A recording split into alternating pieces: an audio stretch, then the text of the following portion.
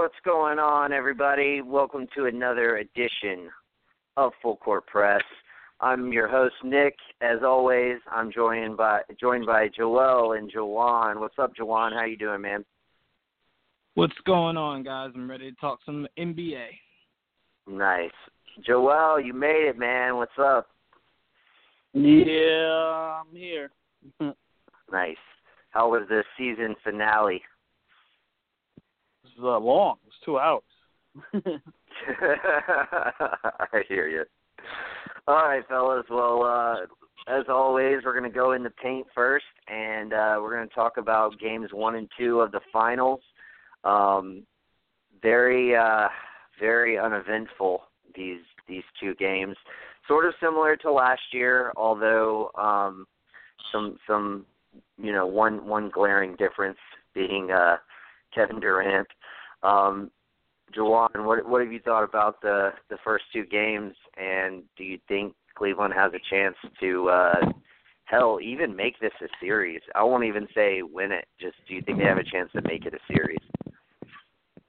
I think what we'll see is the first two games. First of all, I'll start there.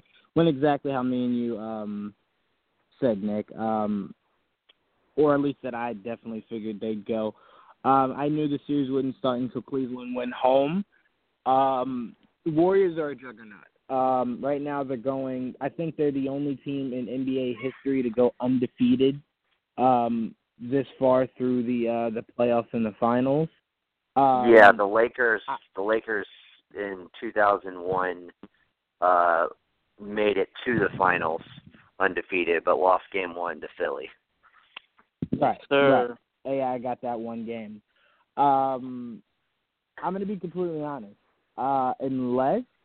Because this is what I always say. I always say LeBron's the kind of guy who doesn't want a standout head coach. He's the head coach. And I always said if LeBron ever came up against another juggernaut and didn't have a juggernaut of its own, and didn't have a head coach, of a higher stature than he does, it would catch up to him. The biggest reason why is it's now not even a thing of players versus players. It's a chess game. Steve Kerr and the combination of Mike Brown, I give Mike Brown more credit than Steve Kerr. It's all about knowing exactly, when to put guys in, who to put in, what matchups to do. And Warriors have just been obliterating Cleveland on all ends. And what's crazy is Steph Curry with all those turnovers, and it still wasn't a game. Draymond getting in foul he had trouble, like 8 turnovers, still I wasn't think. a game. 8 turnovers. Yeah. Draymond Green had 4 fouls. Durant had 4 fouls. 5 fouls. It still didn't matter. 5 fouls. I'm sorry. I apologize. 5 fouls. And you had Klay have a very quiet 22. So now what it's going to be is that game 3, if Tyronn Lue does not make the proper adjustments, like I think the first adjustment he should make is take JR out of the starting lineup. You need Shumpert in, because with Shumpert in, he can kind of help LeBron out by guarding Durant, so LeBron doesn't have to play defense and give a heavy load on offense. And you got to make sure the first guy off the bench is Darren Williams. Darren Williams with LeBron, with Love, have Kyrie sit on the bench. Work in Channing Frye a lot more than you have been. Try to stretch the court, see if he can get some good open shots in the corner. That's going to have to be like the biggest switch up that they do, because at this point it's a chess game, and if Cleveland loses this game 3, it'll be a sweep. And if it's a sweep, I don't want to hear any excuses on LeBron's behalf, because when they had the opportunity to go get a juggernaut, Carmelo, by trading Love, he didn't want that, because we know he's the GM. He didn't want that. He said they were fine. They were top heavy as hell is what he was saying. So I don't want to hear any excuses. Had the opportunity, turned it down. So now this team needs to get it done, or LeBron's going to have to go through some crazy things in this offseason to get Cleveland anywhere close to knocking off the Warriors. Yeah. Well, especially with another season under their belt, and just they already look like just a well-oiled machine. But like you give them another year of gelling and getting to play with one another, and not to mention, they already know, KD's already said he's going to take the non-Bird option so that he doesn't ask for a max contract next year, so they will be able to bring back Livingston, Iguodala, and keep this team intact. So they're going to be just coming right back just the way they are, with only minor tweaks. Like you might get somebody else in there instead of Harrison Barnes or something like that, but like that matters. Joel, what do you think so far of the first two games? And I mean, where do you see it going now? Do you see LeBron pushing it to maybe 6, or do you think it's just going to be a massacre? I wouldn't go as far as a massacre, but say everything that's going on is everything I feared when KD went to Golden State. Yeah. I felt like it would be unfair for the league, and it's exactly what it's been. It's been unfair. It's been just a cakewalk, and it's been fucking annoying to watch. I'll say that. Because I kind of like competition. I don't know. That's just me. I like to see other teams compete. And it's just hard when you have 4 guys on the other side that are just as good as they are. And it's just annoying. But they're incredible yesterday.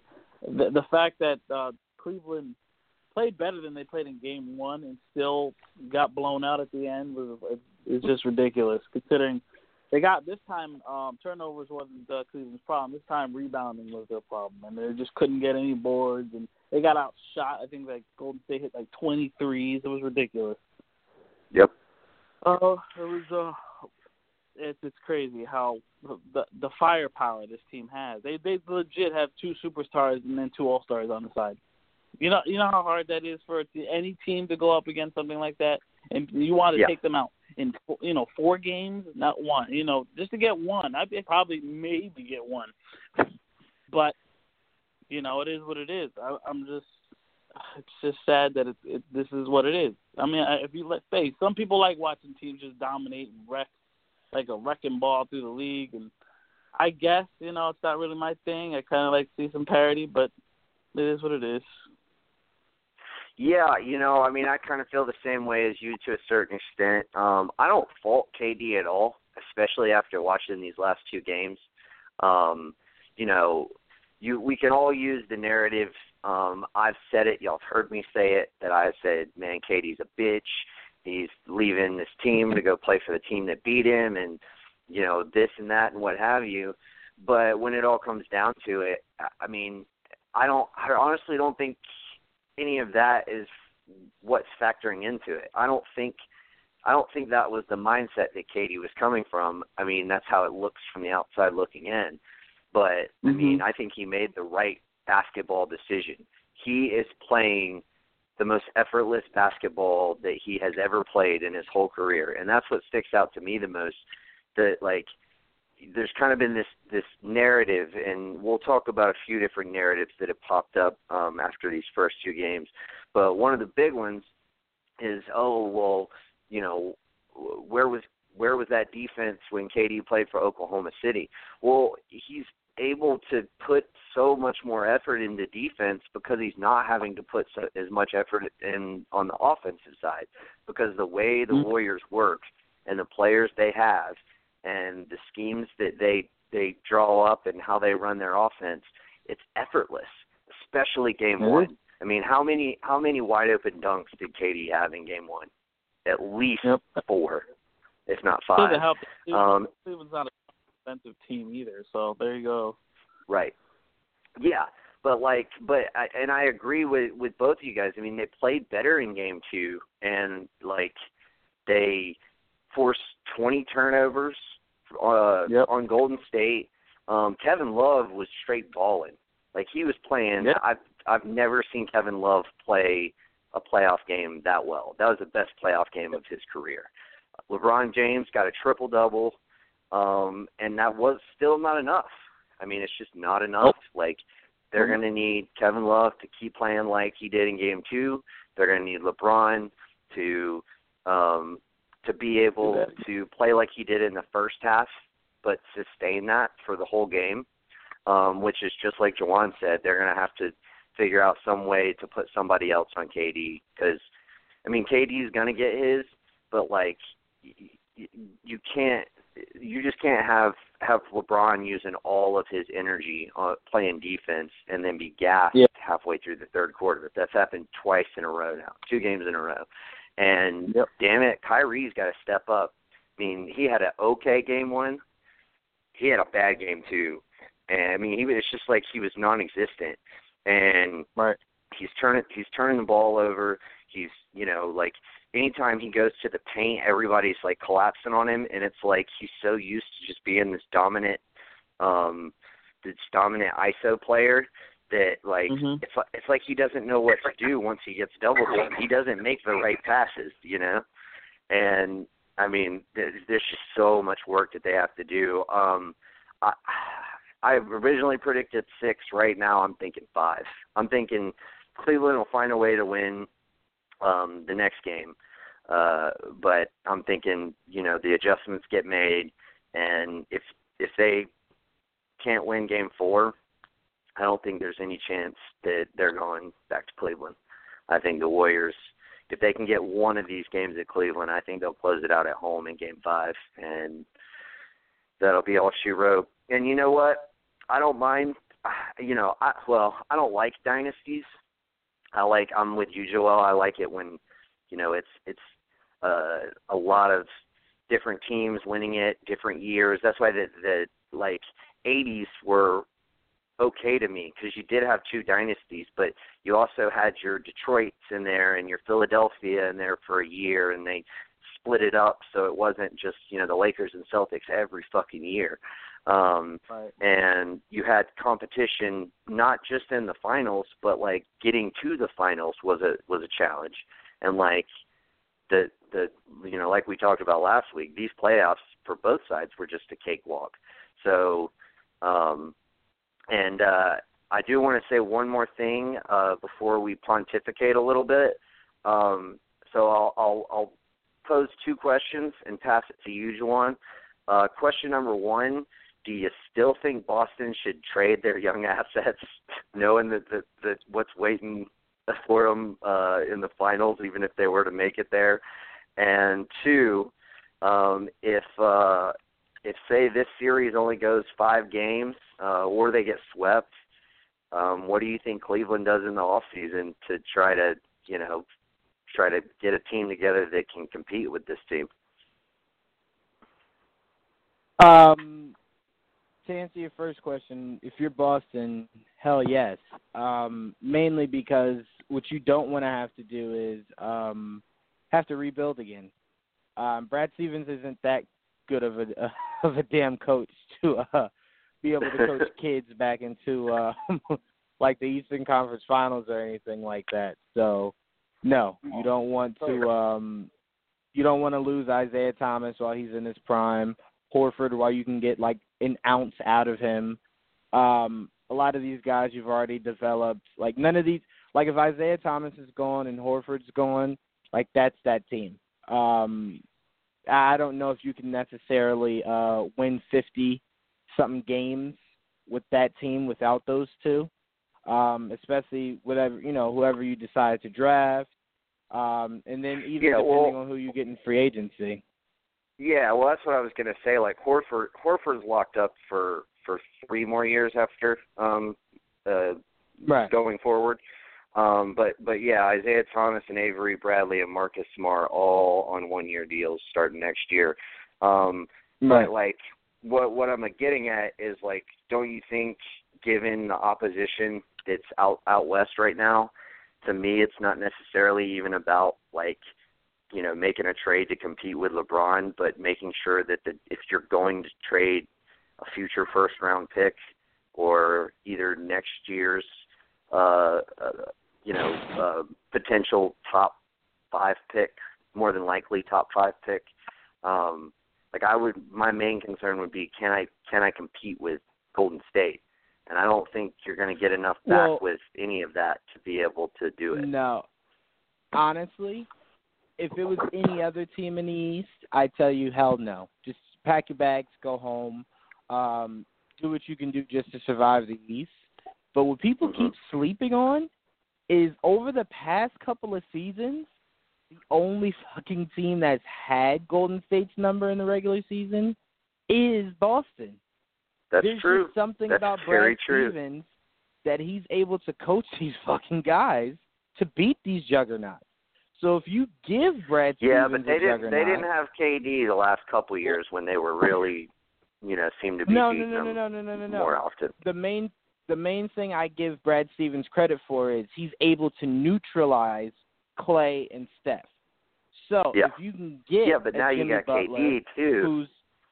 Right. So if you can get a Jimmy Butler who plays really good defense, or a Paul George who plays really, really, really good defense, you then make that series definitely, at least on paper, a lot more interesting than if you just go with the team you have now and let's say you had a Gordon Hayward who's giving you all the offensive firepower, you could possibly take, but just wouldn't be able to stop or even come close to neutralizing Durant. So if I'm Boston, knowing that without KD, I've had that team's number, adding a Paul George who can play very well on both ends, that can then make it very, very interesting if you're Boston. It's a risky proposition, but I see where you're coming from. I feel very risky. Very risky. I agree. Yes, yeah. I think I would just wait. I'm not even sure that I would sign Gordon Hayward now. I think, honestly, I think I would just wait, keep your picks, maybe try to sign somebody else who's not going to cost you quite as much money, because they're going to have to pick and choose what they want to do with Avery Bradley, with Isaiah Thomas, with Marcus Smart. Marcus Smart's a restricted free agent, so they can match anything that comes his way. But they're going to have to.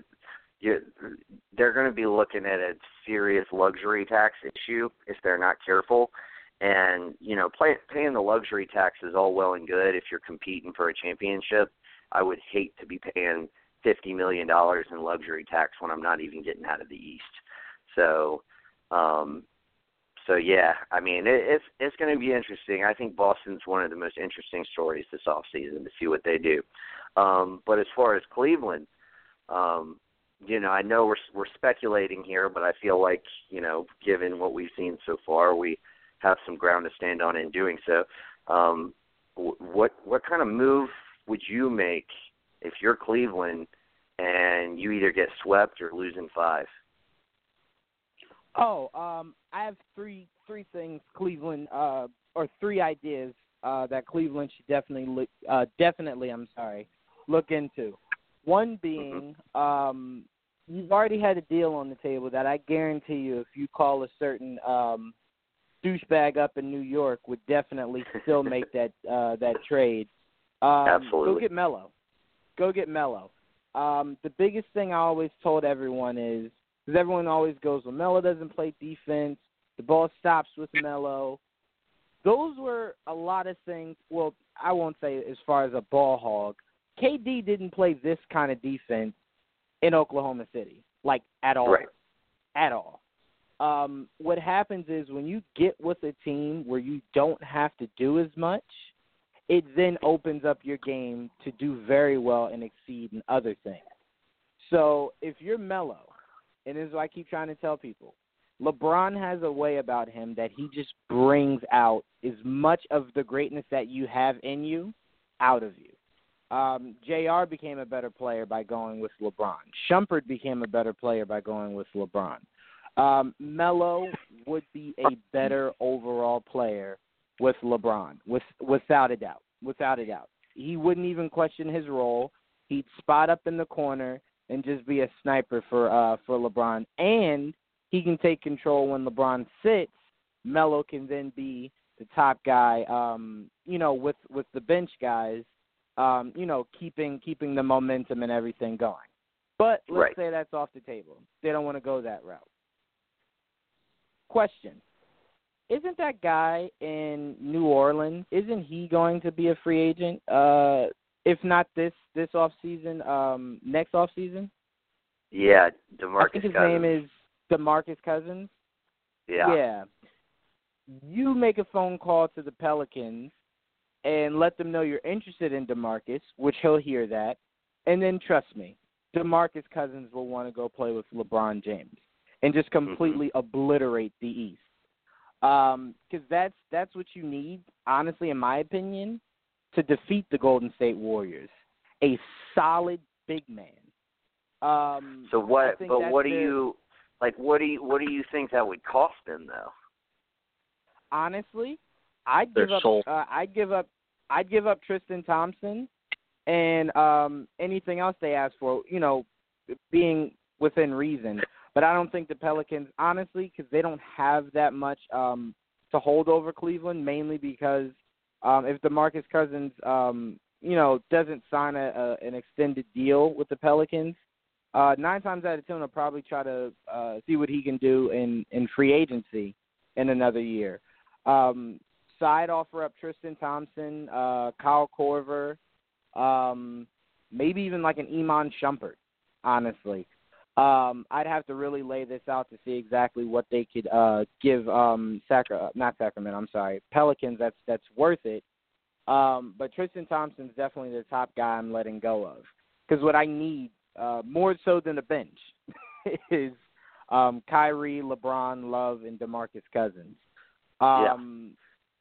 That easily, because DeMarcus Cousins isn't – like Tristan Thompson plays amazing defense, gets a lot of boards, but he does nothing offensively. DeMarcus Cousins would give it to you on both ends. And the fact that, over the course of his career, he's opened his game to where he can now shoot threes. So that opens the floor completely. You can spread it even more. Exactly. Pick and roll, stuff like that with Kyrie, that would just be monstrous. Yeah. Or, and this is a huge or, you can make a phone call to the guys over in Indiana. Let them know you have done all you can with Kevin Love, and you go get yourself Paul George. You let Paul George know, listen, you don't want to go to the Lakers and have to rebuild with those guys. I know Magic's there. I know Magic's making it seem like the Lakers are going to be potential dynasty in the next coming years. No, you're going to get knocked out of the West every year. Every year. You're too old for that, man. You don't need to be going through that. Come here, play with LeBron, and I guarantee you will be a bona fide Hall of Famer, and you will definitely be in the finals. And with Paul George, it then makes that series against the Warriors, because Warriors 9 times out of 10 probably be there again next year if Durant stays. That will make that series, again, on paper, very, very, very different than what it is right now. Because, like I said, Paul George can be the guy that defends Kevin Durant, which leaves LeBron then open to play a lot more offense and not have to stress about defense. So my biggest thing is, if you're Cleveland and you get swept and or lose in 5 games, you make a call to Indiana, you make a call to New York, or you make a call to the Pelicans. The best one out of all of those, or I wouldn't say the best one, the most realistic one, would be them going to go get Carmelo Anthony and you just getting rid of Kevin Love. Yeah, I think that would be the one that we both know would be a lock. I would find it. They're going to have to give up draft picks for years and years and years if they want to get DeMarcus Cousins. So, exactly. They would have to move. They'd have to move their Atlanta pick to 2018, and then you can't give up picks in year after year after year. It has to be every other year. The Stepien rule, I believe it's called. So you'd have to give up probably your 2020, 2024, and 2026 first rounders at least, or maybe convince the Hawks to go back to 20 and take off the top 10 protection on it, and then you can give them 18, 22, 24, something like that. But yeah, it would be tricky. It would be really tricky. I mean, I think it would be worth it because you got to win now. But yeah, it would definitely be tricky. Joel, I mean, what do you think about either those options, or do you see like maybe a different option of something that you think they should do? I have no specific option, but what I was saying, all Durant did was, now if let's say they get swept, even if they don't get swept, let's say they even win 2 games. Yeah. And they still, obviously they still lose a series. The point is Cleveland's going to have to go and they're going to have to match somehow Golden State. So it doesn't matter which way they go they need another star on that team, and they need to build a bench. So they need what they need is another wing defender and, of course, another star to even come close to what they got in Golden State. You get what I'm saying? Yeah. Just to match up. Absolutely. Just to match up. You know what I mean? It's just, I mean, you could go the New York route. That's probably the easiest route to go. That'll probably the most, without, killing yourself, that's probably the one to get Melo. I would not be opposed to that. You could probably go the Paul George route. Fine, sure. Probably cost you more money in the long run. But he'll be a free agent soon. You can go Jimmy Butler route if you really try. You could go the DeMarcus, Cousins route. Sure. I mean, there's a lot of options out there. There's a lot of stars out there. It's just a matter of, Cleveland's going to be giving up a lot of their future for it. Depending on who they go after, unless they're patient, of course, and they wait. Some of these guys are free agents and they finagle their money, because these guys ain't coming cheap. I'll tell you that much. So that's the thing. Like they can't sign anybody without trading for them, like right. Because they're already so far over the cap. I mean, literally, LeBron James could. I don't think his option is this upcoming season, but the next season. But he could opt out, sign a veteran minimum, and they still wouldn't have any money to sign anybody. So yeah, that's ridiculous. Yeah, it's crazy. But it does give them the option of because they have several different contracts at several different amounts. It gives them a lot of flexibility to try and make trades work. All right, so. Man, this is going to sound crazy, but just hear me out on it, all right? And kind of stick with me on this. Yeah, here we go. I think that they need to win now. That should be priority number one, because LeBron's got about 3 years left of prime basketball, and I would not even concern myself with what happens post-LeBron. Like, I'm trying to win. Last thing I want to have happen is, LeBron leave again or anything crazy like that. I don't think you would, but nevertheless, you want to. Yeah, you can't take the chance, and you want to compete with Golden State. So, what I would do is I would call up Philadelphia, and I would say, hey, If I'm the GM, I say, LeBron, call up Chris Paul, tell him to go sign. We're going to work out a sign and trade with Philly, because Philly's got plenty of cap space. He can't get the 5th year with them, but he can get 4 years. And if I'm Cleveland, I send them the small contracts of Kay Felder, Eddie Tavares, and Channing Frye to make the money work. And then send them Kyrie Irving, get Chris Paul, and then get T.J. McConnell, so you have a backup point guard for Chris Paul.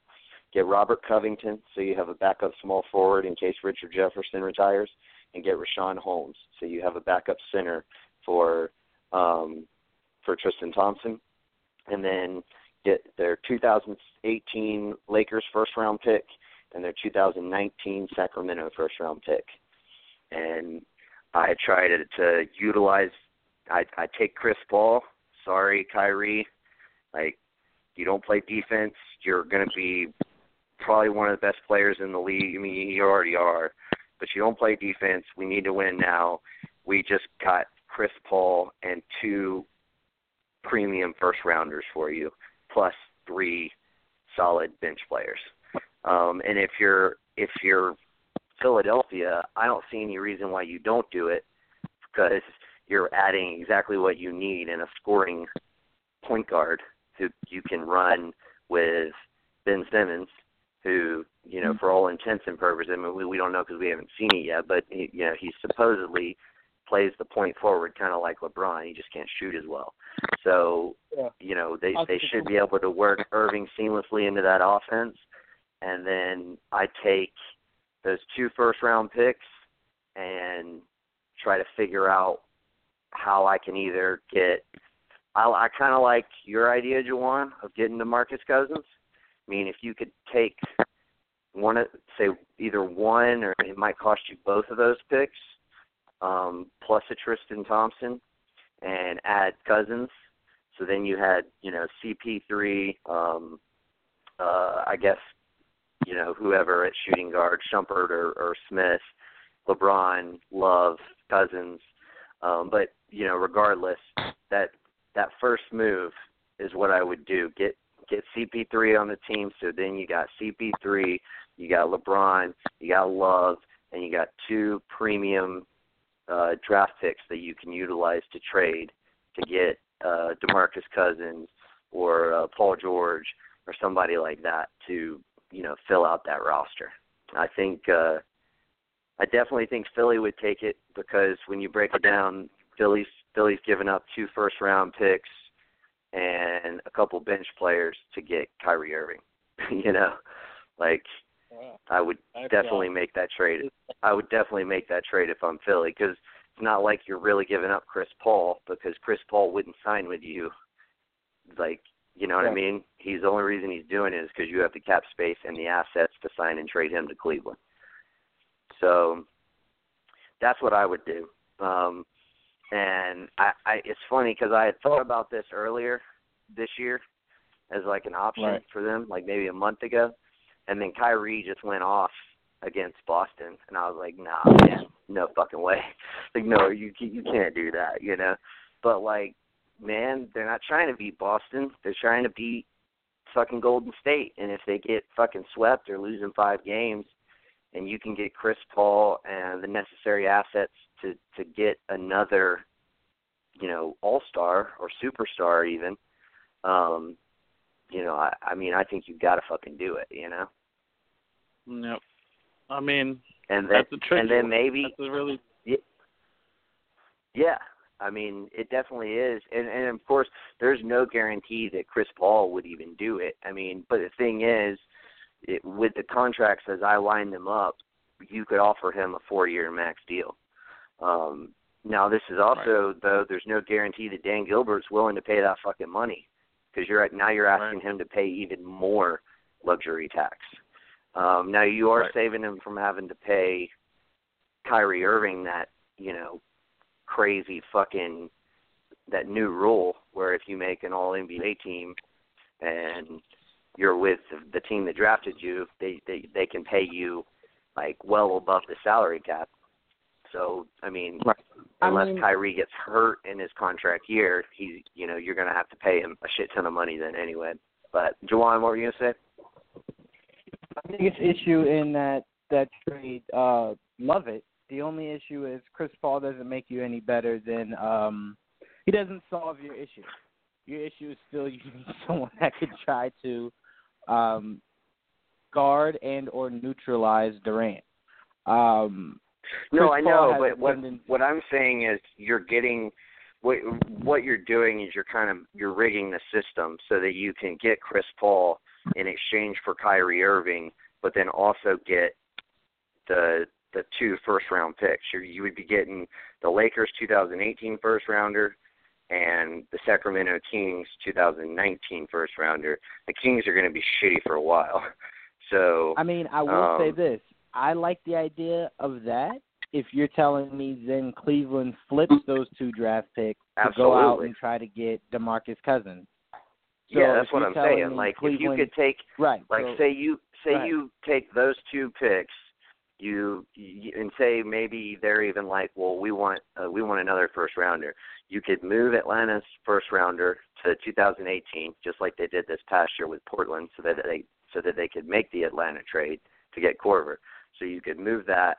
Then you could offer them the 2018 Lakers pick, the 2019 Kings pick, and the 2020 Cleveland pick, plus Tristan Thompson in exchange for DeMarcus Cousins. There's no motherfucking way, if I'm New Orleans, that I would turn that down. I mean, I do understand that. My only issue is Chris Paul is not consistent offensively. Oh, no, I get it. And I just don't think he's a better. He ain't getting much younger. No, also very true. Facing Golden State, you do need someone who, if they can't stop Curry, can at least score on Curry. And although Kyrie did have a horrible game too, let's not forget Kyrie and LeBron were the two-headed monster that beat that Golden State team last year. I but don't CP3, know if Chris Paul CP3 he's a clutch defender though. Like he's been absolutely. So I mean, you're getting a player that is much better at defending, who could play defense a lot better. Now you're giving up about 3 inches in height. So you know, I mean, you have to consider that as well. But it's not like Curry's tall. Right. Yeah, no, I understand that. But Curry's always had Paul's number. Even with Paul defending but Paul's Curry, always had shitty teams that with people who were hurt and all that kind of shit. No. I don't even mean wins to losses. I'm just equating to Curry being guarded by Paul. He's always had Paul's number. Like Paul hasn't been able to like neutralize and or stop Curry. Neither has Kyrie. Yeah. But at least Kyrie can give you something offensively Paul can't. So because the only thing I keep weighing out is, all right, so we know Paul's defense isn't going to necessarily stop Curry, so then I need him to be able to do what he can't defensively, offensively, and he's nowhere near as consistent and or lethal offensively as Kyrie Irving is. That's true, but he is more. He's got a really good mid-range. Like he doesn't have Kyrie's he has a phenomenal range. mid-range. Like he doesn't. It's not a 3-point threat like Kyrie is at all. So I give you that. Right. But he's also more of a distributor. So I think that like you're looking like they went out and got Darren Williams, who's just like a shell of what Darren Williams used to be. Yes, he is. And if you could get Chris Paul and run like Paul and James together, but then also always have one or the other on the court to lead the offense. I think that is too where it helps you, because you're not putting so much of the focus on LeBron to have to run the offense all the time. You know what I mean? So like you were saying, another big issue. Go ahead. I'm sorry. Well, I was just going to say, like you were saying, with this finals is, with him having to play so much defense, it's hard for him to get be as effective throughout the game offensively. Well, I would wager too that as much ball handling as he's had to do, it's a similar thing that takes a lot of effort. If he can take 20 plays off a game and let Chris Paul run the point, or even 10, 15 more plays than he does now, let Chris Paul take more of that handling away that he has to do, and he can be a catch and shoot guy, because LeBron can do that if he needed to. He's more needed to facilitate the offense. I'm going to be completely as honest their team's with you. currently constructed. Yeah, I'm going to be completely honest with you. That's his weakness. I don't think he would thrive in that. LeBron's one of those guys that you need to drive to the basket, or at least drive and dish. My biggest thing is come fourth quarter, late in the game, LeBron's going to want ball in his hands. It'll be in Chris Paul's hands. And you telling him he has to play off ball is not a strength of his. Never has been, never will be. Because but someone can do it doesn't mean it's something they thrive in. Sure, I'll give you that. Yeah, that's totally fair. But like my biggest thing from it would be, I wouldn't even necessarily go after Cousins. I didn't even think about that until you brought it up. But I did think about getting Paul George. So if you had Paul George, and you could even do maybe Love for George, hang on to those picks, and then move those picks in some kind of form or fashion to get, like a real like a Chris Middleton type to plug in at 2, or you could run Paul George at 2. Because if you're thinking about playing Golden State, he would be playing on Klay Thompson, who's really built and moves more like a 3 anyway. So you could get away with Paul playing the 2, right? Like in that system. So it would just be the first step in what in a way for them to try and get good enough. I know. I think to try and maximize assets. Very true. The best thing they can do, and the most realistic thing where they lose the least and gain the most, is giving up Love and plugging in Melo. Because Melo at this age needs to be at the 4, cannot play the 3, like at all. Agreed. Like, not even a little bit. So he has to be at the 4. And then what he'll do is he'll space out and just become a shooter. So what that'll do is that'll take a lot of the offensive needs off of LeBron, because you can give it to a guy who can get it at any part of the court, like a Carmelo. So you keep Kyrie.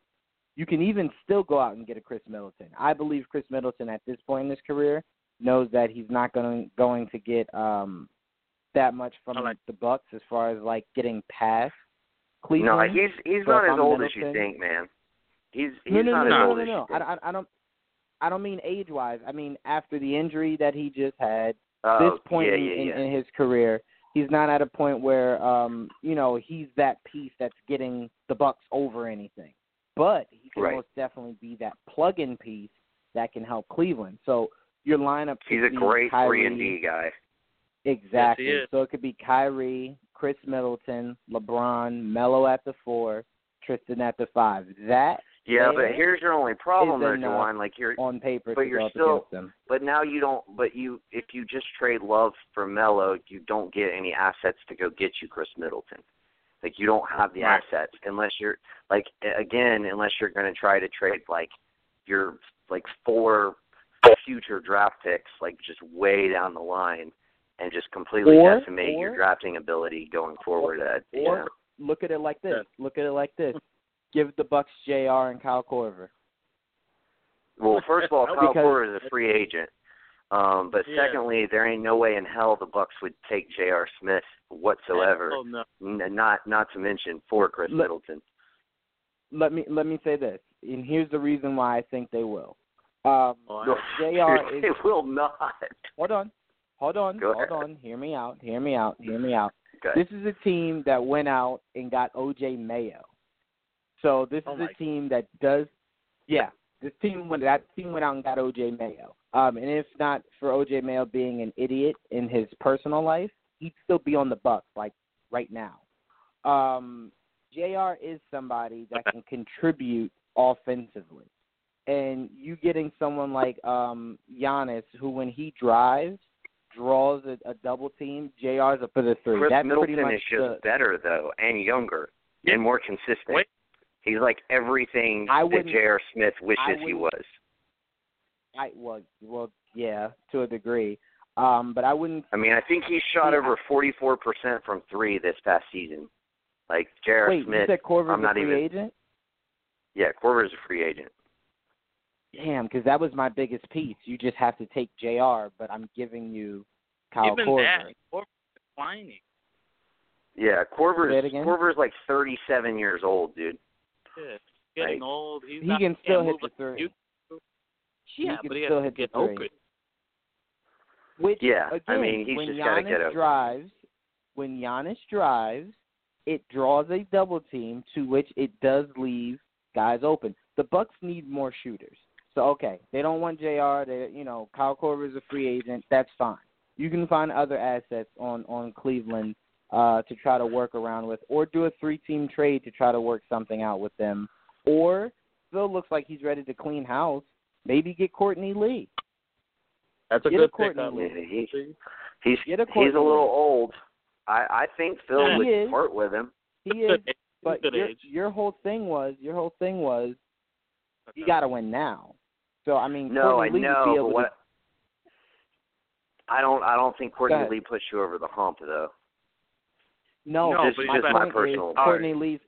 Courtney Lee's just like Chris Middleton. That's not the guy that's putting you over. I said Melo's the guy that's putting you over. I don't think Melo's the guy who's putting you over either. I would rather keep Love and absolutely put you over.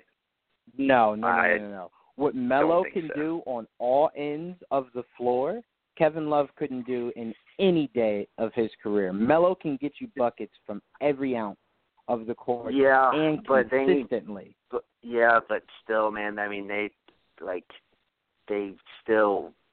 wouldn't help them at all defensively.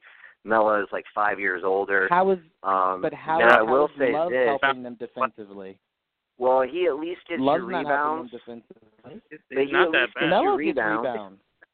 Melo doesn't get that many rebounds. Melo does get you that many rebounds. One of y'all look up how many rebounds they averaged. Each of them averaged this past season. I guarantee you, Kevin Love averaged like 3 more rebounds. You can't count this season. You can't count this because he had Porzingis and they worked in Hernan Gomez, who were getting a majority of the rebounds this season for the Knicks. So you got to link the guy in Porzingis who's down low and Hernan Gomez, who are getting more rebounds than Melo. But he usually averages at least 20 and 10. I would challenge that. I would just look up their career. He never averaged 20 and 10. Melo never averaged 20 and 10? No, like 25 and 7 maybe. Wait a minute. Time out. Like You're in his telling me best the year career. they went 50 games, Melo wasn't averaging 20 and 10? I don't think he was. No, because he was playing the 3. He's not a career He's a decent rebounder. But he's never. He's not as good as Love. Yeah, no, he's not as good at. Yeah.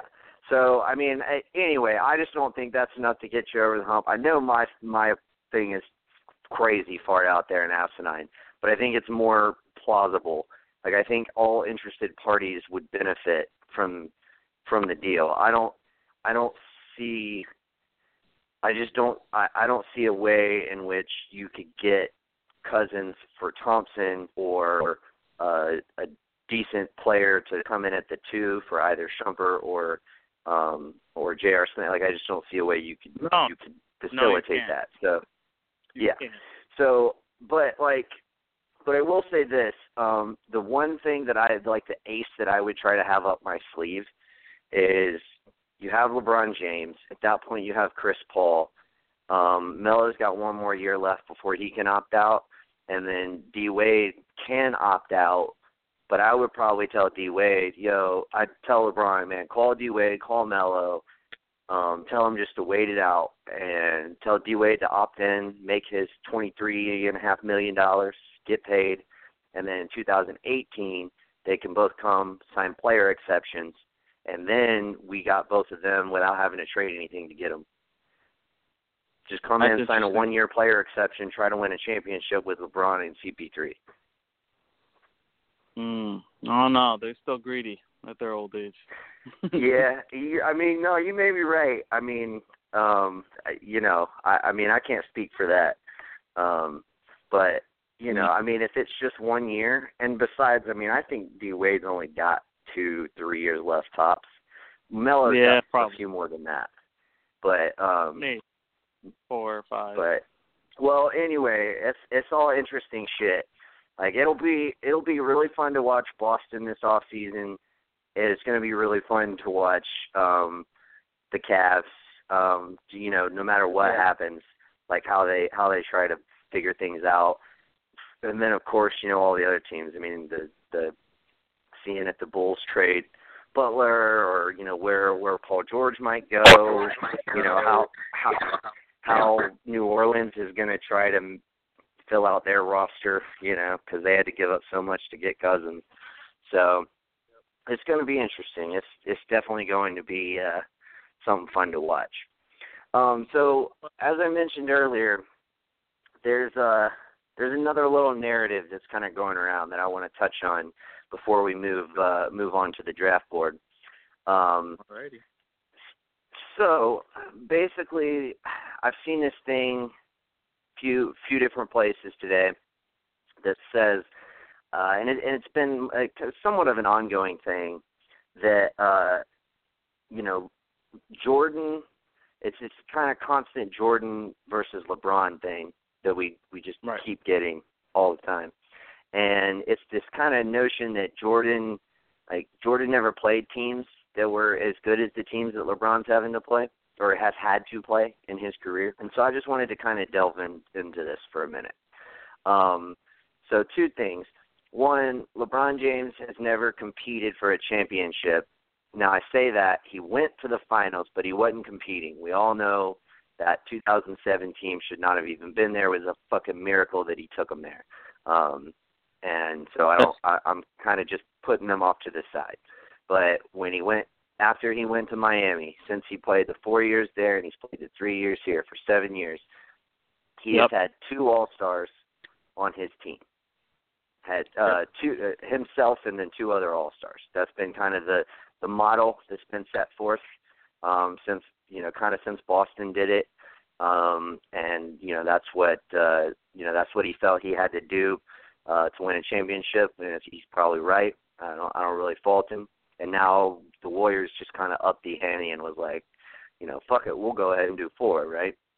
Well, so there's this notion that that Michael, that his he never played teams that had multiple All-Stars and that were just so much better. Well, 2 things. One, Michael Jordan never played on a championship, or any time he played on the Bulls. At no time did he have 2 All-Stars on his team at the same time. Dennis Rodman, by the time he got to the Bulls in '95, was 34 years old. He hadn't been an All-Star for 3 years. The last time he was an All-Star was in 1992 in Detroit, and he was at the tail end of his career. He was all he did was get rebounds. That's it. That's all Dennis Rodman did. He did it well. In fact, in the 96-97 season, he averaged 16 rebounds a game. So he did his job. He got rebounds. But he's a role player, or he was a role player. Like, if your only job is to get rebounds, then you're basically Tristan Thompson. You're not an All-Star. You're a role player. So let's dispel that myth, just right away. And then earlier in his first three-peat, he didn't have anybody else on that team other than Pippen as well. So out of Jordan's 6 championship seasons, 4 of those 6, Scottie Pippen was an All-Star. He wasn't an All-Star in '91. He wasn't an All-Star in '98. Now, I don't say that he wasn't an All-Star caliber player, because he certainly was. He just didn't make the All-Star team for whatever reason that year. All right, so first things first, there's that. Jordan, only 1 All-Star on his team. If you look at the 6 teams that he faced, 5 really. The Lakers in '91 had Magic Johnson, an 11-time All-Star, 3-time MVP. He had been in the league for quite a while, but he was still at the top of his game. He had won the MVP the year before that in 1990. He had won the MVP in '89. Jordan won it in '88, and then he won it the year before that in '87. So he and Jordan were already kind of having this 5-year run starting in '87 up until '91 of who was the better player. Trying to position for who's the best player in the league. So Jordan wins the MVP in '91. They beat the Lakers in 5. They also had James Worthy, who is a 6-time All-Star. So the Lakers had 2 All-Stars. And mind you, all of these teams have depth. There's none of these teams that don't have depth. You don't make it to the finals if you don't have depth, unless you're the 2007 Cavs. Although they had depth, they just didn't have another All-Star. Blazers, Clyde Drexler, 6-time All-Star. Terry Porter, 1-time All-Star. Suns in 93, Charles Barkley, 7-time All-Star, MVP, Dan Marley, 2-time All-Star, Defensive Player of the Year, Kevin Johnson, 2-time All-Star. They had 3. The Suns had 3 All-Stars to the Bulls 2, and they had the MVP that year. So, again, like this narrative that Michael didn't play anybody is kind of bullshit. He didn't have as much firepower as LeBron did, but still took on teams with, 3 All-Stars on them. Same thing in 96 with the Sonics. Kemp, Payton, Shrimp. Kemp was a 4-time All-Star. Payton was a 3-time All-Star and Defensive Player of the Year. And Detlef Shrimp was a 2-time All-Star. And mind you, all of these guys, they were in their prime too. Like, they had been in All-Star games, either had been All-Stars before, were All-Stars in the seasons that the finals took place, or were All-Stars later on. So they were all All-Stars before and after these playoff years. And then, of course, in 96, 97, 97, 98, you had Karl Malone, 10-time All-Star Malone, 9-time All-Star Stockton. Karl Malone was an MVP in 97. So, yeah, Jordan didn't play teams that were as good. I'll give you that. But Jordan's teams weren't as good. They didn't have as much firepower. The reason that Jordan's teams dominated wasn't because he played weak teams. It was because Michael Jordan was that fucking good. So I'll give a few passes on some of the narratives because context is always important. So, when you're looking at, say, a season like this year, you're obviously outmanned. I get it. You can't just blanket that excuse all the way across, and you don't have to cut down Michael to make that point. You can just simply say, well, this fucking team has, 3 all-NBA players and another who should be and 4 All-Stars. Tired of this fucking bullshit, cutting down Michael. And then just one more thing. For anybody out there who still is, maybe not convinced, here's their playoff stats. Points per game, Michael, 33.4, LeBron, 28.3. These are their career playoff stats. Field goal percentage, Michael, 48.7, LeBron, 48.4. Check on Michael. I heard the narrative, I think we talked about it last week, that LeBron shot fewer. He had to play in more games to eclipse Michael at points, but he shot fewer shots. That's because he's attempted more than double the amount of threes that Jordan did. It's not because he was more efficient. Jordan's field goal percentage is still slightly better than his. Which brings me to 3-point percentage. Jordan, 33.2. LeBron, 32.9.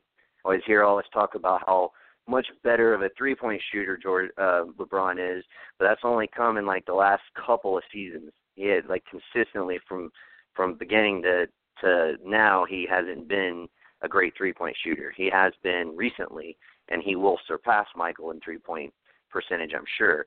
But that's only been in the last couple years. Free throw percentage, 82.8 Michael, 74.4 LeBron.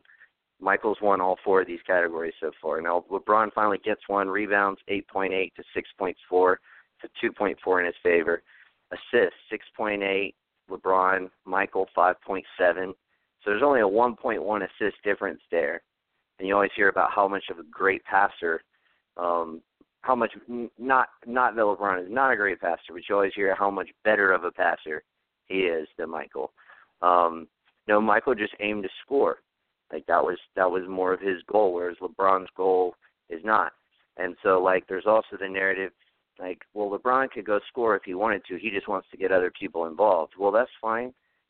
That's kind of more his flow. I don't fault him for it, and it works for him. He's one of the greatest players to ever play the game. But you can't have it both ways, and then say, Jordan only has 1 assist less than him. He's out there trying to score and then hitting the open guy when he gets double teamed. So it's same thing, vice versa. Steals, Jordan 2.1, LeBron 1.8, blocks, LeBron 1.0, Jordan 0.9. It's only 1/10 of a difference there. turnovers, LeBron 3.6, Michael 3.1.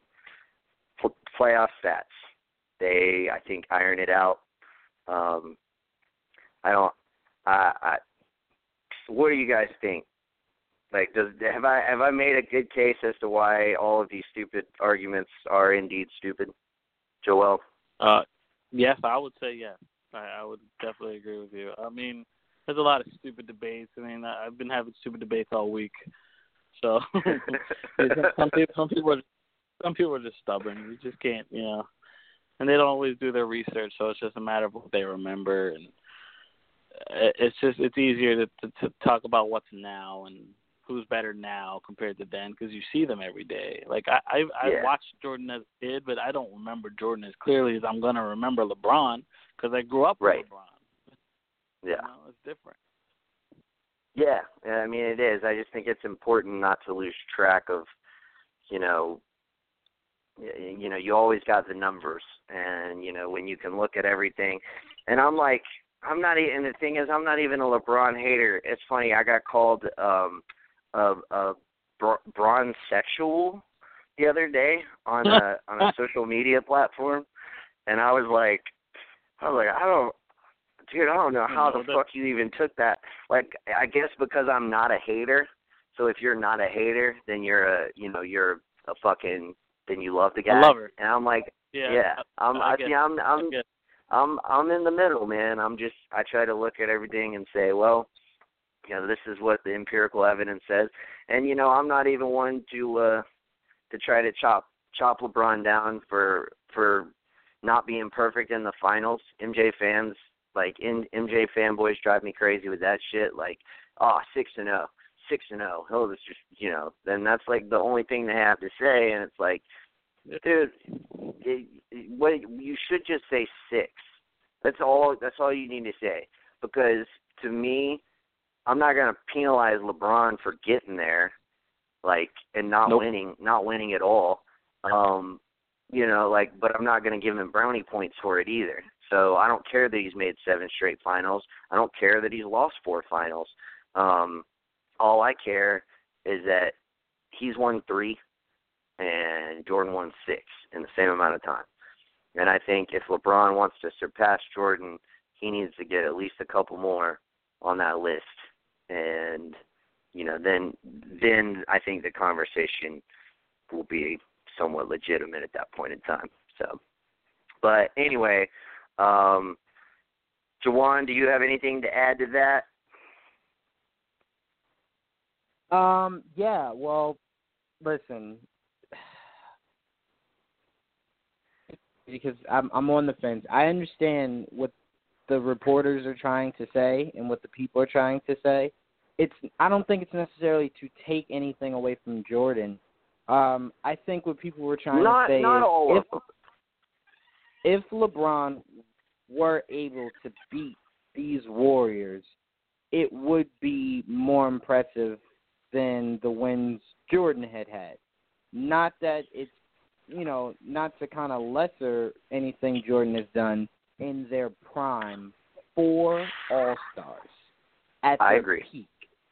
And for you to, for LeBron to, on a team where Love's not consistent or Kyrie's not consistent, but he always is, that wasn't really an issue for Jordan. Jordan was always consistent. Pippen was always consistent, whether it was on the offense or defensive end. So if Pippen wasn't scoring, he was stopping whoever was scoring on the other side. So he was almost kind of like the Klay Thompson of that time. Exactly.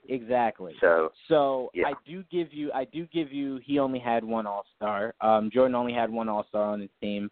But I also keep trying to remind people, although he gets voted into them, Kevin Love is a star, not an all-star. And I think that's the biggest thing we keep equating to. Kyrie is an all-star. That's definitely an all-star talent. Love is a star. To me, Love is like a step Well, see, I would say if you get Melo. voted in, you're an all-star. I would say Kyrie and LeBron are superstars, and Love is not a superstar. Okay, I'll give you that. Then. I'm with that too. I'll give you that then. So LeBron has a superstar and then an all-star or a star. I don't like the word all-star. Has a star in love. I really hate the term all-star. I really do. So he's a hater, though. That's why. It's all about Kyle Lowry. He's such a hater. I'm not getting into that conversation because that'll throw me completely off track. No, Jordan has not had to face a team like this in the finals. He just hasn't. But that's not to lessen anything Jordan has ever done. I'll equate it to this, right? Joe Montana has never had to have a 20-something point comeback to win a Super Bowl. Like that was like the greatest comeback ever. But that doesn't mean that you got to take it back to the Falcons, don't you? I see.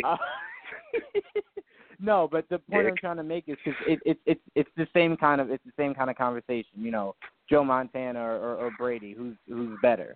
So everyone looks at what Brady just did. That decision-making comes out on top all the time. Anyway, everyone looks at what Brady did. I think that's kind of decided now, though.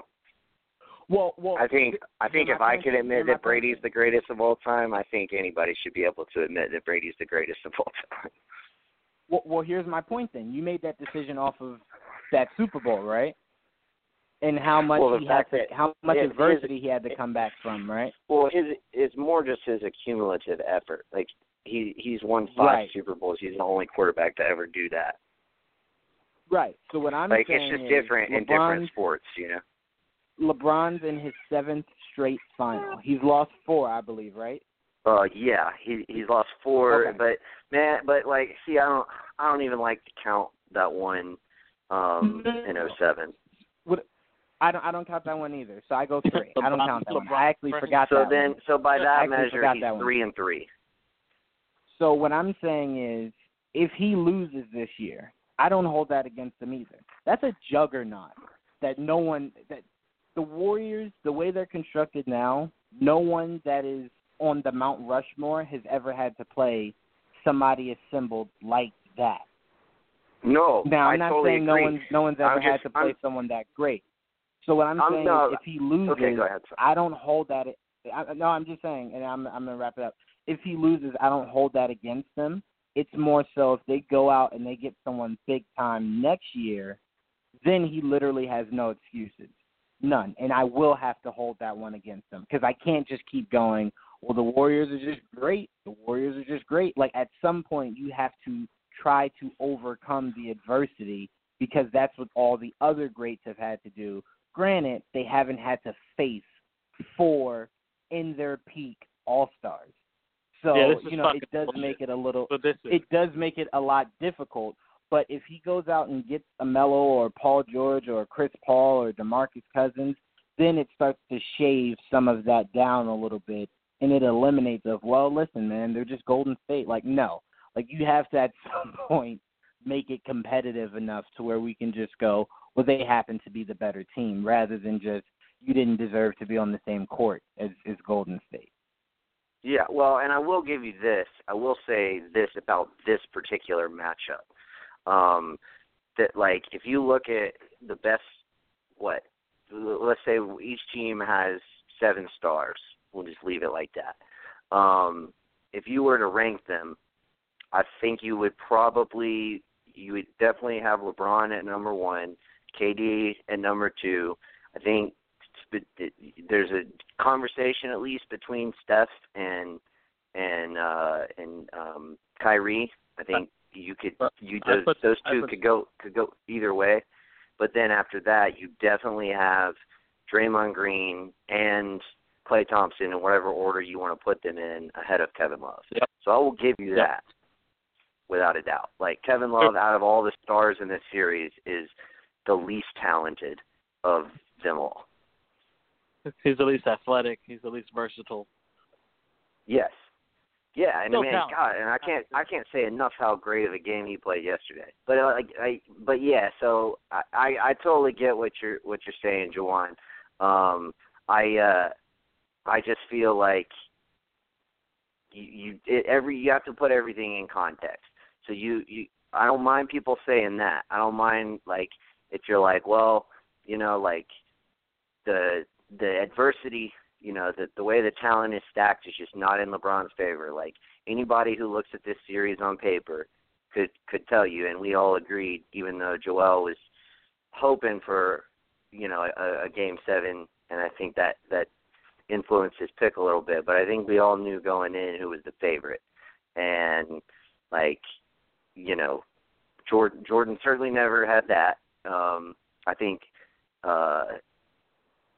there could only be maybe 2 series in which I wouldn't have thought he would have been the favorite.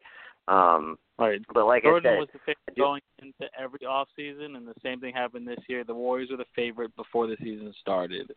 It's ridiculous. Yeah, but I don't think he was the favorite going into the 91 season, because he still hadn't. No. 91. He still hadn't beaten the Pistons, and he finally got over that hump, and then he still had to beat, who most people considered the best player in the league at that point in Magic Johnson. So right, that's pre-dynasty. So, I mean, I think it's easy to look back on it and say, well, yeah, of course Jordan won that series because, Magic was, he was getting old. But, let's not forget, like I said, he had won 3 out of the last 5 MVPs going into that year.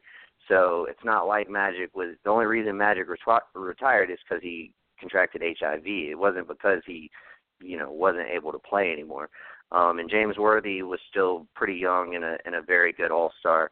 And then, like I said, with that Phoenix squad, man, that team was stacked. I still contend that was the best team that Jordan ever had to face, was the Suns team. Because Barkley was balling straight out of his mind, and Dan Marley was a defensive just pest, and Kevin Johnson is probably still one of the most underrated point guards of that era. But nevertheless, I'll end it with this, and then we'll move on. Even if you do want to contend, which everyone is well within their right to say that the majority of the series that LeBron has lost in the finals, that he was not favored to win. I don't think he wasn't favored to win last year. He wasn't favored to win the year before because of the injuries that they suffered, and he wasn't favored to win in 2007. So I don't think he was favored for any of those. But he was undoubtedly favored in 2011. He had favored then, you're saying? Well, I mean, pretty much. I mean, I think they would. I honestly think they would have won in 2015 had they not gotten hurt. And then I think it was like poetic justice that Draymond got suspended and Bogut got hurt, and they ended up winning, because I don't think they should have won that year. I think those years should have been flipped, in all honesty. I agree. But that's just the way it goes, and I'm glad that he at least got one for Cleveland. Like, it's like a magic moment when it happened. And I might even give you the fact that that 2014 Spurs team, granted, Duncan was declining and Kawhi wasn't Kawhi yet, but you still had Parker and Ginobili in their primes balling out. So he, and D Wade was hurt, and Bosh played okay, but not very great, in sort of his diminished role, and that was probably one of the best finals LeBron ever played. Still gives no fucking passes for Dallas. You get no passes for that. So, I think that'll be the one that ends up haunting him. If you are to look back and really analyze his career, if he doesn't get 6 rings, or maybe even 7. So some people might say he needs 7 since Jordan's got the whole 6 and everything. I don't really buy into that. But that'll be the one, because there is no excuse. I mean, just like we were saying with this matchup, how, their 4 players are at least better than the Cavs' 3rd best player in Kevin Love. Well, with that squad, their 2 best players were definitely better. Miami's 2 best players, Wade and LeBron, were definitely better than Dirk Nowitzki, and somehow Dallas still managed to win. There ain't no excuse that Dallas should have won that series. But nope, but I was happy here. Oh yeah, me too, man. I was not even because I'm a LeBron hater or anything, but I was rooting for Dallas in '06. So because I've always kind of liked Dirk, and so when they made it back in 2011, I was like, oh come on, man! Like I didn't think it was gonna happen, but it did. It's pretty cool. I'm all for the underdogs. I'm all for the underdogs. Hell yeah! If I don't have a horse in the race, that's where I'm going to. Exactly. Yeah. All right. So let's take a quick look at our draft boards again. Let's run through this pretty quick, just you and me, Joel. So we had gone through number 10, and I think our picks were pretty much the same players, just maybe in a slightly different order. So anyway, with number 11, I'm thinking the Hornets take Zach Collins. He's a tall white guy, and they like tall white guys. So what do you think? Do you think that's a smart assessment? I don't think – I know it's a great assessment, and that's why if Lauri Markkanen is still there, I think they go Lauri Markkanen. Mm-hmm. You know, one way or the other, they're picking a tall white guy, though. We know that much to be true. It's happening. Jordan likes them tall white guys. Yeah, for some reason, man. He's got like 4 of them on his team now. Yep. But yeah, no, I could see Markkanen. Yeah, like whoever, because one of Collins or Markkanen are going to be available there. So whichever one it is, I think they go with that one. The Pistons have the number 12 selection.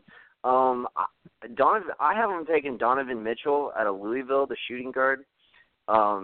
They'd be reaching down a little bit to get him. I think most places have him ranked after the combine. He had a really good combine.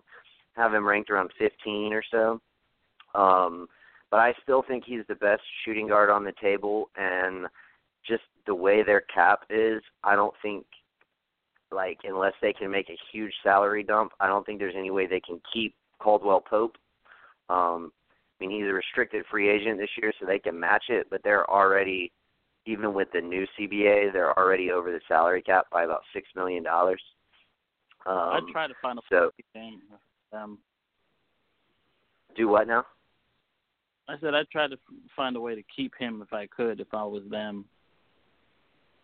Yeah, I mean, I would too. They tried to trade Reggie Davis last year to the Magic. I think they wanted to trade him for one of their, I think, Elfrid Payton and Jeff Green's expiring contract. So that way would rate out $13 million or so. So they could, re-sign him. But the Magic were like, yeah, no, we don't want Reggie Davis. I don't blame him. Or Jackson, I'm sorry, Reggie Jackson. But yeah, I mean, there's a few different people. I mean, Jared Allen would make a lot of sense if I saw that. Yeah, and I think he's generally considered like right around the 12th best player. So I mean, I could see that happening. I just think Donovan Mitchell, because I don't think they're going to be able to like move the contracts without giving up something that would make it a moot point to then bring back Caldwell Pope. You know what I mean? So I think they're just going to have to bite the bullet and let Pope walk, take Mitchell, try to groom him, and see how he does. I mean, at least he's a sophomore, so he's got a little more experience. He's a little undersized. He's 6'3", but he's got a 6'9" wingspan. So I don't think he'll have too much trouble guarding, most of the other two guards in the league, short of like your Chris Middletons, who are just fucking like 6'8". I think they're underrating. So I think you got him at a good spot. Honestly, I know a lot of people they have him like late first round. I could see him definitely going in the lottery possibly. Yeah, we'll see. I just think if given what I think they're going to do with Caldwell Pope, I think they need to take a 2 guard, and I don't trust Terrence Ferguson. I mean, he just didn't get any playing time playing overseas. I think he really kind of messed up not playing in college. And I really don't trust Luke Kennard. I think a lot of people have him way too high. But I don't trust Duke players, man. Hawks have taken way too many fucking Duke players who turn out to be shitty NBA players. I do like Duke, so I'm not gonna hate too much on the Duke players. Oh no, but, I don't. It's not as much about Duke as it is just like, I mean, there's a few really good Duke players. I mean, Grant Hill comes to mind, obviously. But like, I mean, you can go down the list: Christian Laettner, Jason Williams, Sheldon Williams. There's several others. I think Shane Battier was one of the better ones, but still, he went at number 3, and if you're taking the number 3 overall pick, I think you want someone better than Shane Battier. Agreed. So I'm just always weary with those Duke players. But at number 13 is the Nuggets, and I think Gallinari's going to walk, and I think they're going to be looking at the board saying, man, we already have a great center. And we have our backup center as long as he's not going to cost us too much to re-sign. So I think they even skip over Jared Allen, and I think they roll the dice and take OG on Anunoby, however you pronounce that, out of Indiana. I think if he didn't have the injury, I think he would be possibly even higher on the board. Like, I could see him going in the top 10. But that injury is going to make people a little more cautious, similar to Harry Giles. That's why Harry Giles has fallen down the draft board so much, because you just don't know what you're going to get, with somebody who, has to have surgery. So, but I think they'll roll the dice on him, mainly because he's versatile. He can play the 3 or the 4. And they kind of lack depth there if Gallinari walks, and Wilson Chandler's not happy and has wanted to leave for a while, and they haven't really had a lot of success playing I forget his name, Kenneth Faried at the 4. He's been better in today's NBA just coming in and being the backup center. So I think OG gives you a better opportunity than Justin Jackson because of his versatility. What do you think about that? Do you think maybe they go Justin Jackson or somebody else? I was thinking Justin Jackson. I don't know if OG is still in the draft. I think he dropped out. Didn't they go back to college? I don't think so. I could be wrong. I could certainly be wrong. I think he's still in there. I mean, I remember looking at the rundown a little while ago, but I might have missed it.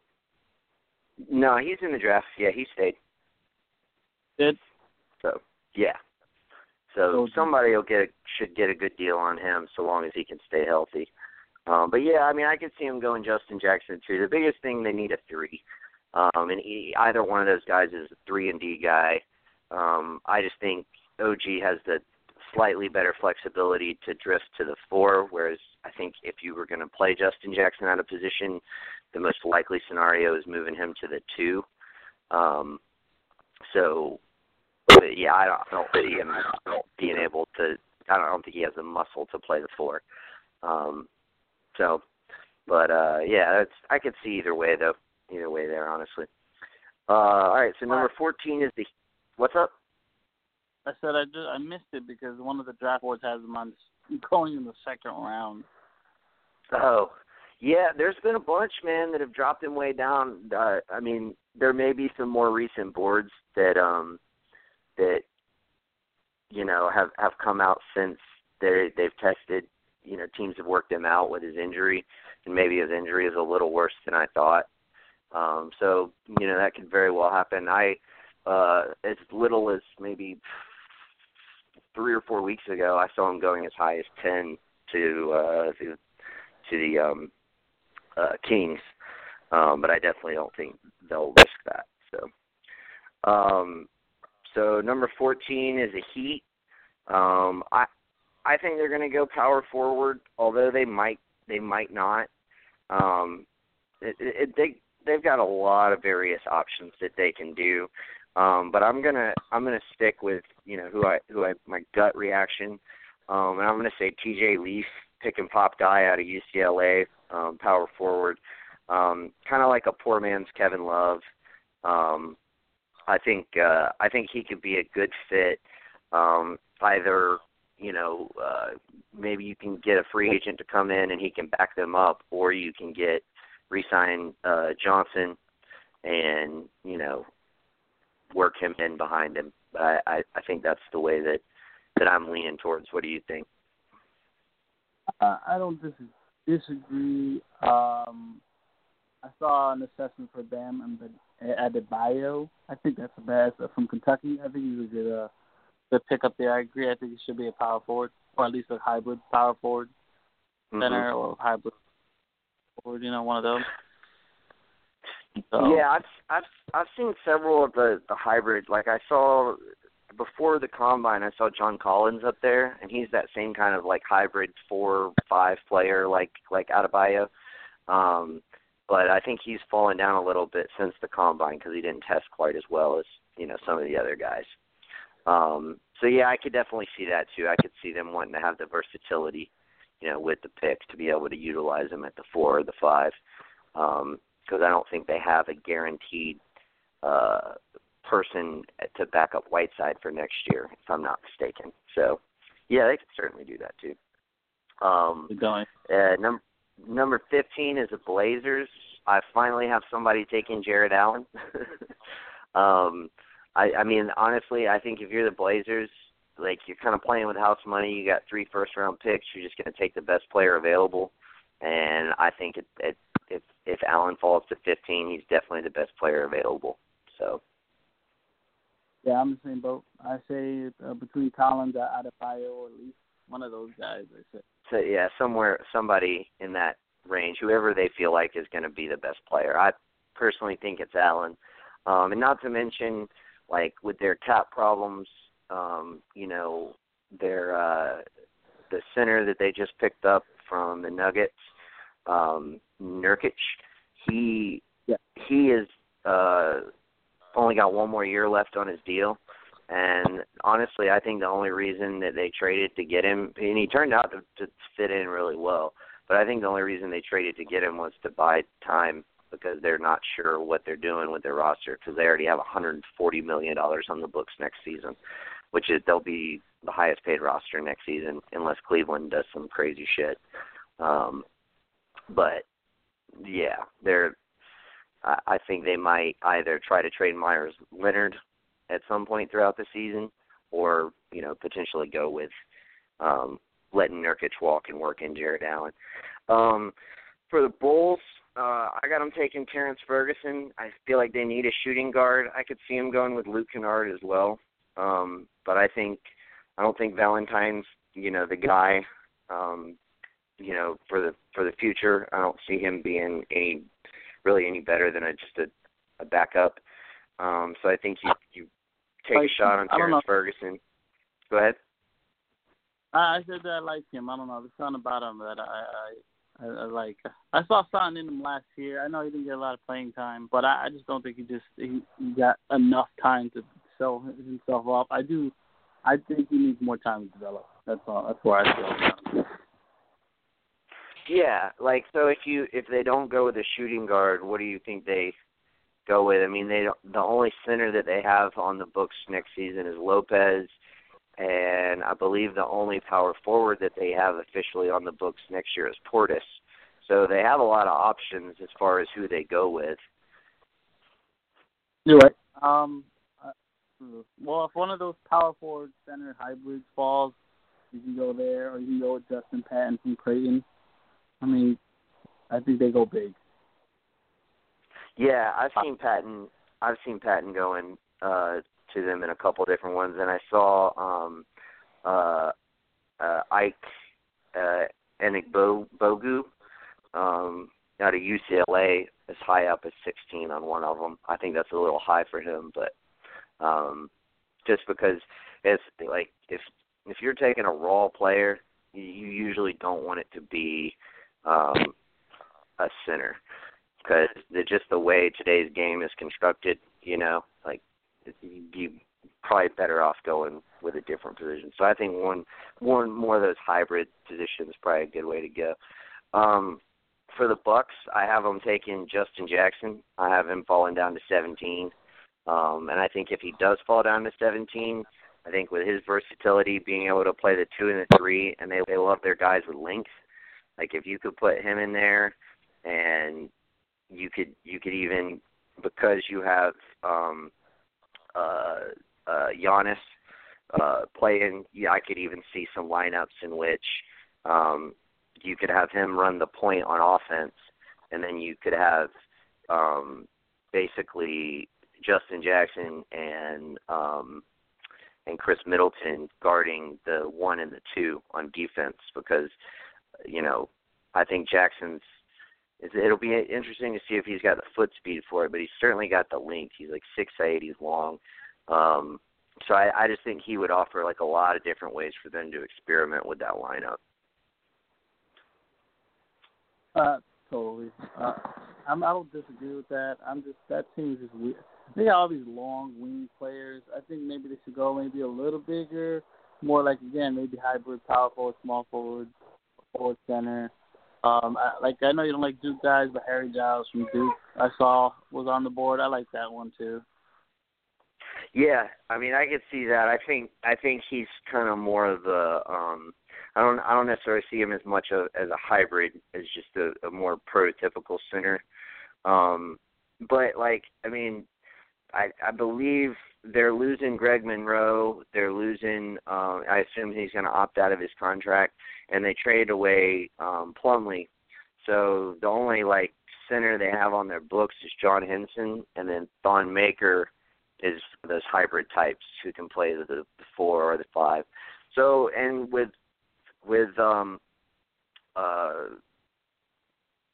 what's his name being out, Jabari Parker being out at for probably the first half of the season with his injury, I could see them going there. But I've scoping down the draft board. I think there's a couple guys that they could take that will drop and be available at their picks at I believe 44 later in the draft, where they could pick up a pretty quality power forward. So that's kind of where my head was at, and just their MO.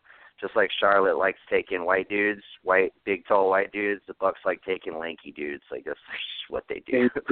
So. Maker super lanky. Yeah. So at 18, Pacers, I got them taking John Collins. Figure they could work him in hybrid, work him in with Miles Turner, and kind of see what can come of that. I think they could go a bunch of different routes though. It's just really gonna. They're kind of a hard team to predict because you don't know what they're gonna do with Paul George. So if they decide they're definitely moving Paul George, I could see them, trying to either gamble on somebody or try to take somebody more kind of closer to his position, like maybe even Rodions Kurix or something like that. But I think they're kind of tough. What do you think? I agree with you. That's a tough choice. Mainly because I don't know what's going to happen with them. And, it all depends on what happens to George. Because if George leaves, you're kind of rebuilding, and I don't want to – at this point, there's nobody I feel comfortable saying you could build around. So you need, pieces. So, Luke Kennard's up there. I don't like him either, but I think that'd be a good piece for their current team. Because he's a shooter. They can use a shooter. But I don't see, I wouldn't go Luke Kennard if they didn't have Paul George is what I'm trying to say. You know what I mean? Yeah, exactly. It's really just all kind of depends on what they are trying to accomplish.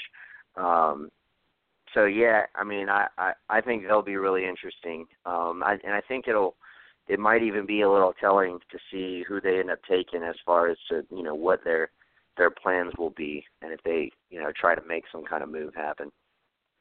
At number 19 are my Hawks. Man, there's people that I would want to take, and then there's who I think we're going to take, because Millsap can walk, and Ilyasova can walk, and Muscala can walk. We need with what we have right now, I think we need one of those hybrid forward centers combos.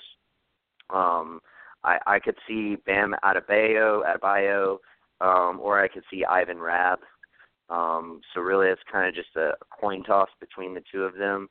I like Ivan Rabb a little bit more, even though he didn't have a really good season at Cal. But I could see either one, but I think it's got to be that somebody in that kind of position, that vein. Yeah, I'm with you. I definitely think I don't know, the something about Ivan Rabb I do like, so I'm with you there. Hawks are another conundrum because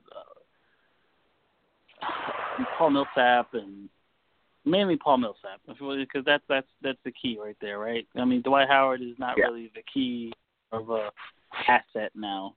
Paul Millsap is the key, and how that's going to go. And either you go with Millsap and Howard and keep them around and rebuild. I mean, not rebuild and go forward, or you lose Millsap and then you try to rebuild and just kind of keep Howard around, and you have Schroeder and Tim Hardaway Jr. and Prince. So maybe you go big like Ivan Rabb. I'm with you. Yeah, word. All right, last one for tonight. The Blazers with their second pick. I think they're going to take a draft and stash here, mainly because they only have one open roster spot, which they could certainly cut people, but I don't think you necessarily want to pay more money to a first-round pick if you don't have to. And even that far down in the draft at number 20, they're probably going to be making about $1.8, $2.2 million, some in that range, I think, with the salary cap having gone up. And they don't want to pay any more money. They're already paying the luxury tax. So I say you take Rodions Kurucs if he's available. If he's not available, I say you take Isaiah Hartenstein. One of those two guys are the two best foreign players after Ntilikina. So whichever one. I have Kurucs on my board, but like I said, I think it's possible that the Pacers may try to snag him a little earlier. And, in that case, I would take Hartenstein. What do you think? I think they're going to trade that pick. Well, there's been the talk with the Knicks. Apparently Phil Jackson's interested. So am I. So luckily we're on the same page. For once in your life, you're on the same page with Phil. Yeah. We're like, hey, get someone else. I'd love to see.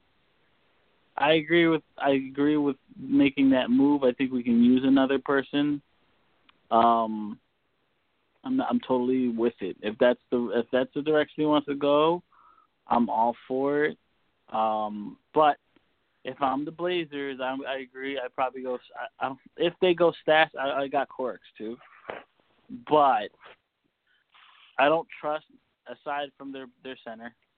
I don't really trust their big much, so maybe they need some more depth. Well, they definitely need right now their starting power forward for the playoffs was Noah Vonleh. No. So you gotta see. I mean, I don't know why they.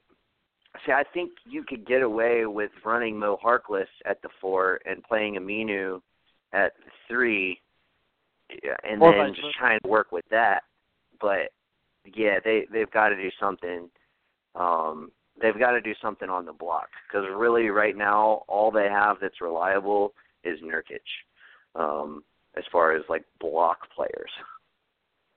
Right, totally. I agree. It's ridiculous, in my opinion, because, what was I saying? I already forgot what I was going to say. They're a weird team. I told you earlier, I think it should be the reverse. I don't know. Harkless is probably a better 3 than he is a 4. And what's his name? I can't remember his name. You just said it. Aminu. Al-Farouq Aminu. Yeah. Exactly. Al-Farouq Aminu is probably a better 4 at this point in his career than a 3. You're probably right. Look, in my opinion, you don't do traditional 4-5 anymore. It's not really a thing. If you want to keep one, fine, but you need at least one, maybe a hybrid traditional 4-5 or 4-3, and you have that hybrid at least coming off the bench. If you're going to go, let's say Kevin Love, right? Kevin Love is the new power forward. You know, he can rebound, he can shoot. You know, that's how power forwards they go now. They're stretch fours, more or less. Because if you can't shoot, you shouldn't be power forward at this point. But then, of course, you need those wings, those agile wing 3-4s, like let's say Marvin Williams, like on Hornets, like those guys, those 6'9" wing guys that they don't have the handles to play small forward, basically. So it's like, you definitely need at least one of each on your team going forward, and I think that's where the Blazers should definitely look forward to in the draft. I'm not sure exactly who would fit that, particularly, but Well, and that's the thing in a nutshell. But I do agree with you. Like, I mean, I think if you're going into a playoff series, obviously you want to have your starters, and then ideally you want to have an 8-man rotation. And to back up your starters, you get a guy to run your point guard. You get a guy who can run your 2 and your 3, who's versatile, kind of like a Jimmy Butler, obviously the less talented Jimmy Butler. But then you get a hybrid who could run either the 4 or the 5, whatever you need. Yeah. And, you Small run ball. an 8-man roster. Yeah, exactly, and just gives you a little versatility of different, looks that you can give them. And maybe go 9 deep if you want to have a guy who can plug in and play either the 3 or the 4 in there as well. But yeah, I mean, it'll be interesting. I think if they are making a trade with the Knicks, I think it's going to be you're not going to have to give up hardly anything because they're just going to be trying to dump salary. So they're probably going to try to send you like Allen Crabbe for nothing. For like an expiring contract or something like that, and then there would be some kind of pick involved there, or maybe Myers Leonard. Maybe they want to get rid of him because he's worth about $10 million a year. But the last thing the Knicks need is another center. You have like 4 of them. We do. So We do. So we don't. And that's not even counting Porzingis, mind you. That's right. That's right. We have more than enough big men. Yeah, but you definitely need wings. So Allen Crabbe, maybe, I don't know, maybe that does work, and maybe I just don't know. I don't know if I would want to dump Allen Crabbe and give up a pick to dump Allen Crabbe. You know what I mean? No. But maybe if they're that desperate, you never know. I'll take it. I won't complain. Yeah. I'll say that. Yeah, no kidding, right?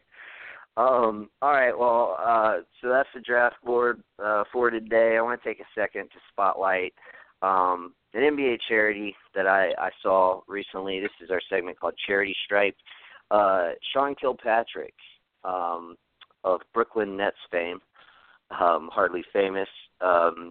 He's just a young guard, plays for the Brooklyn Nets. He works with a group called Children of Promise. And basically what Children of Promise do is they try to mentor young kids who have a parent who has been incarcerated. And Sean Kilpatrick, unfortunately, knows that all too well. His father was sentenced to, I think, a 3-year jail sentence that he served 2 years of for illegally trafficking cigarettes in Maryland. And so, Sean Kilpatrick had to grow up right in the middle of when you need your dad the most, without a father. So now, they've reconnected, obviously, because, he got out. He wasn't serving hard time, long time, or anything. But, and they've, made the best of their relationship going forward. And so what he does is he helps out with this charity, Children of Promise, and, gives back his time to the community and to these kids who are going through the same thing that he went through when he was their age, and just tries to be a positive mentor in their life. And I just think that's awesome. Like, good on you, Sean Kilpatrick. Like, you're not, he's not even really even in the position that he's going to, he's not really like a famous enough ball player to get like, super amount of praise or recognition for it.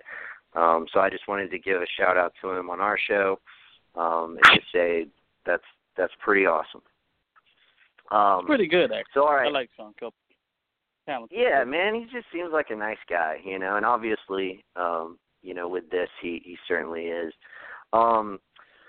So we're gonna do a couple free agents. We got about 13 minutes left. We got a caller on here. Nope. If caller, if you want to talk, if you have some input, push 1. If you're just here to listen, just continue listening. So we're going to go on the perimeter. We got some free agents to talk about. We pretty much already touched base on all of our Chris Paul stuff last week, and I further elaborated on it on some crazy shit this week. So I want to talk Blake Griffin. Joel, what do you think is the best fit for Blake Griffin? Do you think he should stay with the Clippers, or do you think there's another team out there that would fit him better? There's probably another team out there that fits him better. I don't know if he would want to leave. I don't know why anybody would want to leave LA. Right. But career, I'm not sure why LA would want to keep him either. It's kind of one of those, like, I don't want to leave, we don't want to let you go, but at the same time, we're probably better off without each other. It's like one of those situations. It's sad. Yeah, because it's like Blake's story of my player. life with every girl I've ever dated. Sad. It's very sad. Yeah, well. But it's true. This guy just can't seem to stay healthy, and he's a talented kid. I just don't know if he fits with that current team. And if Chris Paul leaves, it's like almost it's even less likely they get rid of Blake Griffin. You know what I mean? Yeah, I mean it certainly is. Jawan, you still there, man? Jawan quit. Yeah, I'm still here. No, still here. So, what do you think, Blake Griffin? You think he should stay in LA, or you think he should move on? Actually, I'm gonna throw a curveball at you guys. There's 2 places I'm pitching for Blake to go. One's OKC. Him and Russ could definitely be a great dynamic between the 2 of them, or Boston, or have him go to Boston. If he can remain healthy, he could definitely help boost that team. And honestly, what you could do is you can kind of try to see if you can get him and Hayward at a reasonable price. And that 3 combo between Isaiah, Hayward, and Blake could be enough to really help them make some noise in the East. Yeah, they're not going to have enough money to get both of them. No they way. would have to pick. But I still do give that a lot of credence, because the thing is, like, as much as I feel like Hayward fits there, I mean, Boston loves their solid white guy players, and Gordon Hayward certainly fits that. They need, but they need a power forward. They if they're going to go out and get a free agent, and they can't make a trade for a power forward on a rookie contract, then they're screwed, because if they go out and get somebody, then they have to let Olynyk walk, and they have to let Johnson walk, and then they don't have, the only power forward they have is Yabusele to bring up. So basically he can be a rookie. You got to have more depth than that. So Blake, I think to Boston that makes some good sense, actually. So yeah, and I think my pick. We got our caller. He or she does want to talk, so we're gonna click them in here. And so I'm clicking you in, and I'm gonna go ahead and give my assessment of where Blake should go, and then I'll throw it to you. So I'm thinking Miami, man. And the reason being is Waiters. The cap hold for Waiters isn't a lot. Now we've officially got word that Bosch is going to be off the books. If they can bring in, somebody like Blake Griffin, and that Pat Riley's one of the best people at selling people on Miami. And you know what, Joel? I feel you. Why would you want to leave LA to go to Miami? If there's at least geographically speaking, I mean, you're not losing much there. It's still a very kind of hop in place.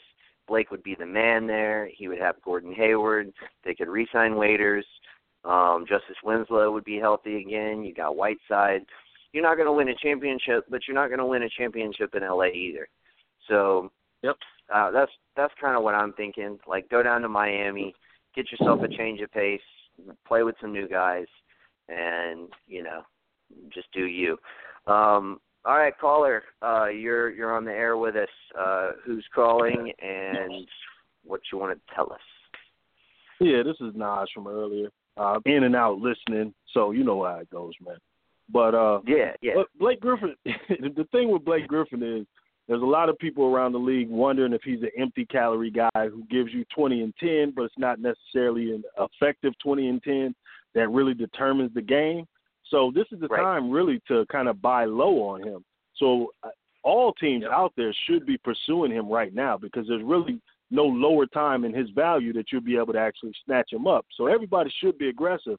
But the one thing I would say is guys like Ballmer, when they buy a team, they typically get their favorites. And when they center on a favorite, that guy typically doesn't go anywhere, even if they have to overpay. So I think Ballmer's going to open the vault, and no matter what, he's not going to let Blake leave. And honestly, as injury-riddled as Blake has been, how much longer do we have an effective CP3 anyway as far as years to go? So, I mean, if you're making a choice between the two, I hate to do the old school big versus small thing, but I think it leans more towards him than CP.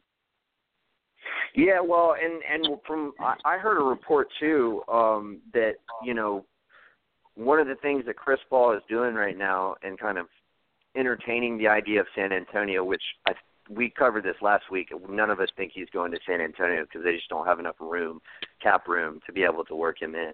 But there's at least a rumor floating around that he wants them to move DeAndre Jordan. That whatever kind of relationship that they have, and Chris Paul seems like a super serious guy, and DeAndre Jordan seems kind of more that Dwight Howard, fun-loving, big guy, in the middle.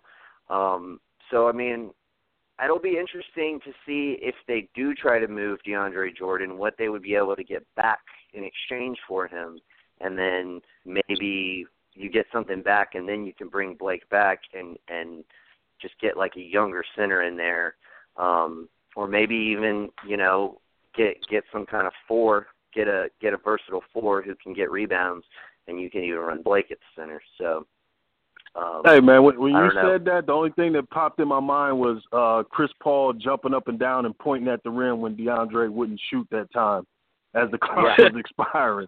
That's all I could think of. Yeah, he's probably tired of DeAndre. That wouldn't surprise me. Yeah, I mean, it'll be interesting. It'll be interesting to see how that whole situation plays itself out. A lot of interesting free agency stuff this year. So I think we got 5 minutes, so we can touch base on one more. I'm gonna do my boy Paul Millsap.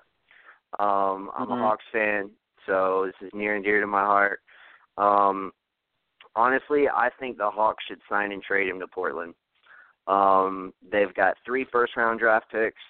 They're not going to give you all 3 of them by any means, but you can help them with their cap space because they've got $140 million on the books, and if they're going to have $140 million on the books, they might as well have a third All-Star or even a first All-Star. I mean, McCollum and Lillard are there talent-wise, but they haven't, I don't think McCollum's made it yet, and Lillard's only made it once and didn't make it last year.